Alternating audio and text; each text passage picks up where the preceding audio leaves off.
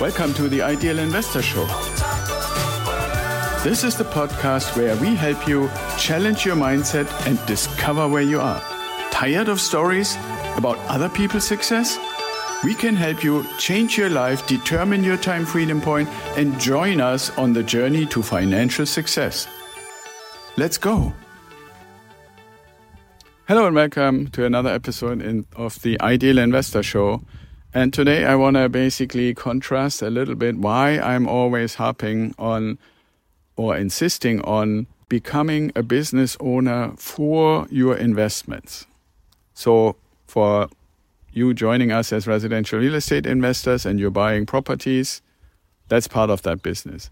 If you say, okay, I'm also holding stocks and I'm trading in stocks, or I want to basically keep an eye on what my money is doing, that's part of the business. If you're buying any kind of other stuff, like, you might do crypto, or you might do collecting art or gold coins or whatever it might be, all those kind of things that have to do with making your money work for you, all of those should be under the umbrella of a business or multiple businesses. And then contrast that to being an employee, which is really, if you think about it, that's my experience, the vast majority of people who initially come to me in our organization and say, hey, I want to use my money to do residential real estate investing. Can you help me?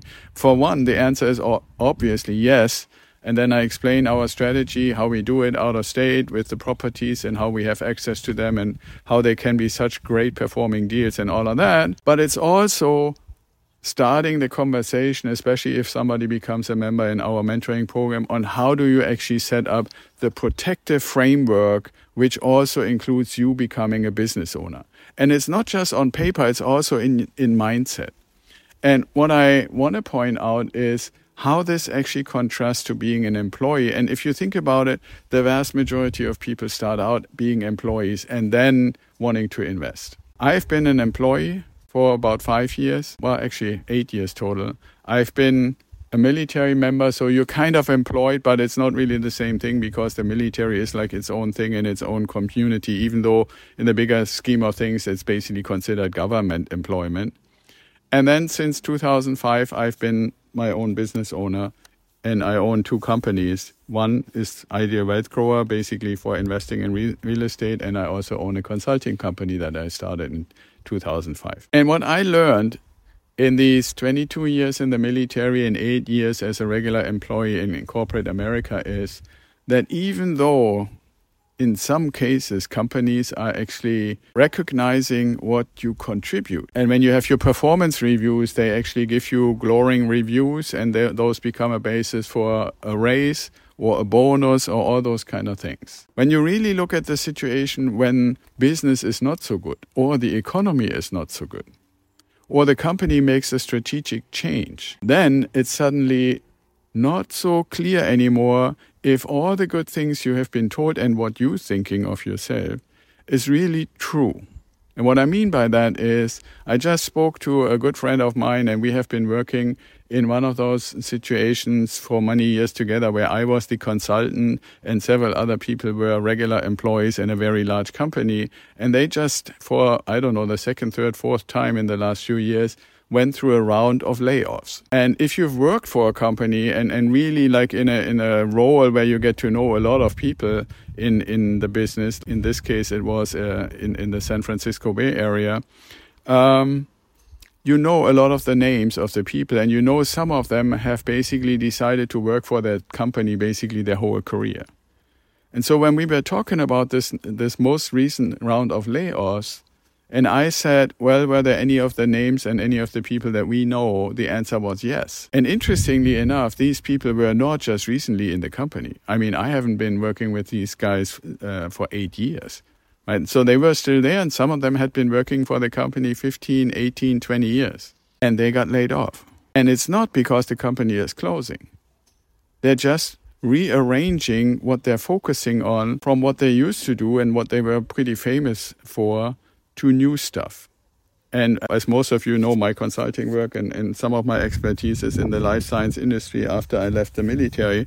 So that company was basically doing like injectables, like stuff that you can inject with a syringe or tablets. And they're now pivoting into basically the new field that will be the field of the future. And that is anything that has to do with gene technology and CRISPR and those kind of things. So because of that pivot, obviously certain people have skills that are no longer needed when you transition to this new thing.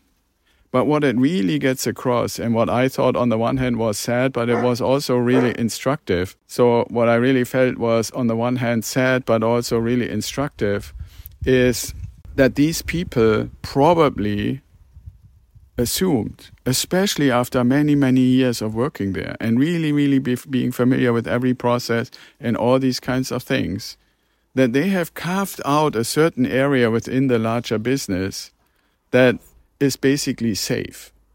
So they no longer have to constantly feel like, am I constantly looking to find an alternative job because my job could go away? And this is actually an interesting dynamic if you think about it, because we are living in most parts of the United States in this so-called at-will environment where any employer can, with notification, basically let you go with 2 weeks warning. But on the other hand, when you're in a job for a long period of time, then you don't really have that feeling on sitting on the ejection seat constantly. Will those roles that are being released be filled with other people? Yes, because the company decides they need a different skill set for the new things that they want to get into. Which actually means, and that's kind of the sad message, is when you are dependent on an employer who pays you every month or every 2 weeks, depending, a salary or your wages, then that company and that leadership can at any day say, however great you have been in your job, we have to basically let you go or you will be replaced by somebody else. And that is true for everybody, all the way up to the CEO of a company. The only time that cannot happen, and that is part of the reason why I started this episode with saying I'm always preaching for you to, as soon as you get into the residential real estate investing stuff and do it for real, you should have a business set up for all your investments. Then you're the owner. And the owner is always the one who actually decides what happens, especially when you're not a public company, which I don't recommend anybody to ever do. So you are a privately held company, an S corporation, and you are the owner. That's what I recommend for you. And that is basically your backup, and nobody can replace you as an owner. There is nobody who is going to tell you what you as the owner of the business can do or what you have to decide. It's up to you. Now, you can run the business in the ground, admittedly, but in real estate, that's pretty hard to do, especially when you get help. And that's why we are here, why I am here, why I'm doing the podcast and other stuff, because I want to protect you, right? But the point is, your alternative is not when you are a long-term employee in a business and they pay you well and they recognize you and stuff like that, is to constantly feel like you're sitting on an ejection seat and need to be in recruiting. I would say do your job to the best of your ability as long as you have it, and build this business that you really own and that your investment stuff is in. So if something happens and the employer says, okay, we don't have a need for you any longer, we appreciate all you did and you got compensated every month, but now we have to let you go. That will be a point to say, okay, am I far enough in growing my wealth? So I might even say, I don't need another job, I just run my business. And if not, then you can look for another job, knowing that you have built a business that is growing and ultimately will replace your dependable income with passive income. So all employees are replaceable. And the only way that you are not replaceable is when you own the company. And so that's part of the reason why I believe it's so important that we are not just helping you with finding the right investments with well-performing residential real estate, but also get you in a position where you have the freedom to say, I own my own investing business and this other thing is just a source of income as long as I need it. Puts you in a totally different mindset. So I hope that was informative. I know that sometimes hurts to hear I'm replaceable, I'm not really as important as I might think. But I'm only saying this not to put you down, but to make you aware that you have an option to work on that and not get put down with that dependability or this dependence that you might have, but start working on it and start working on it as soon as possible.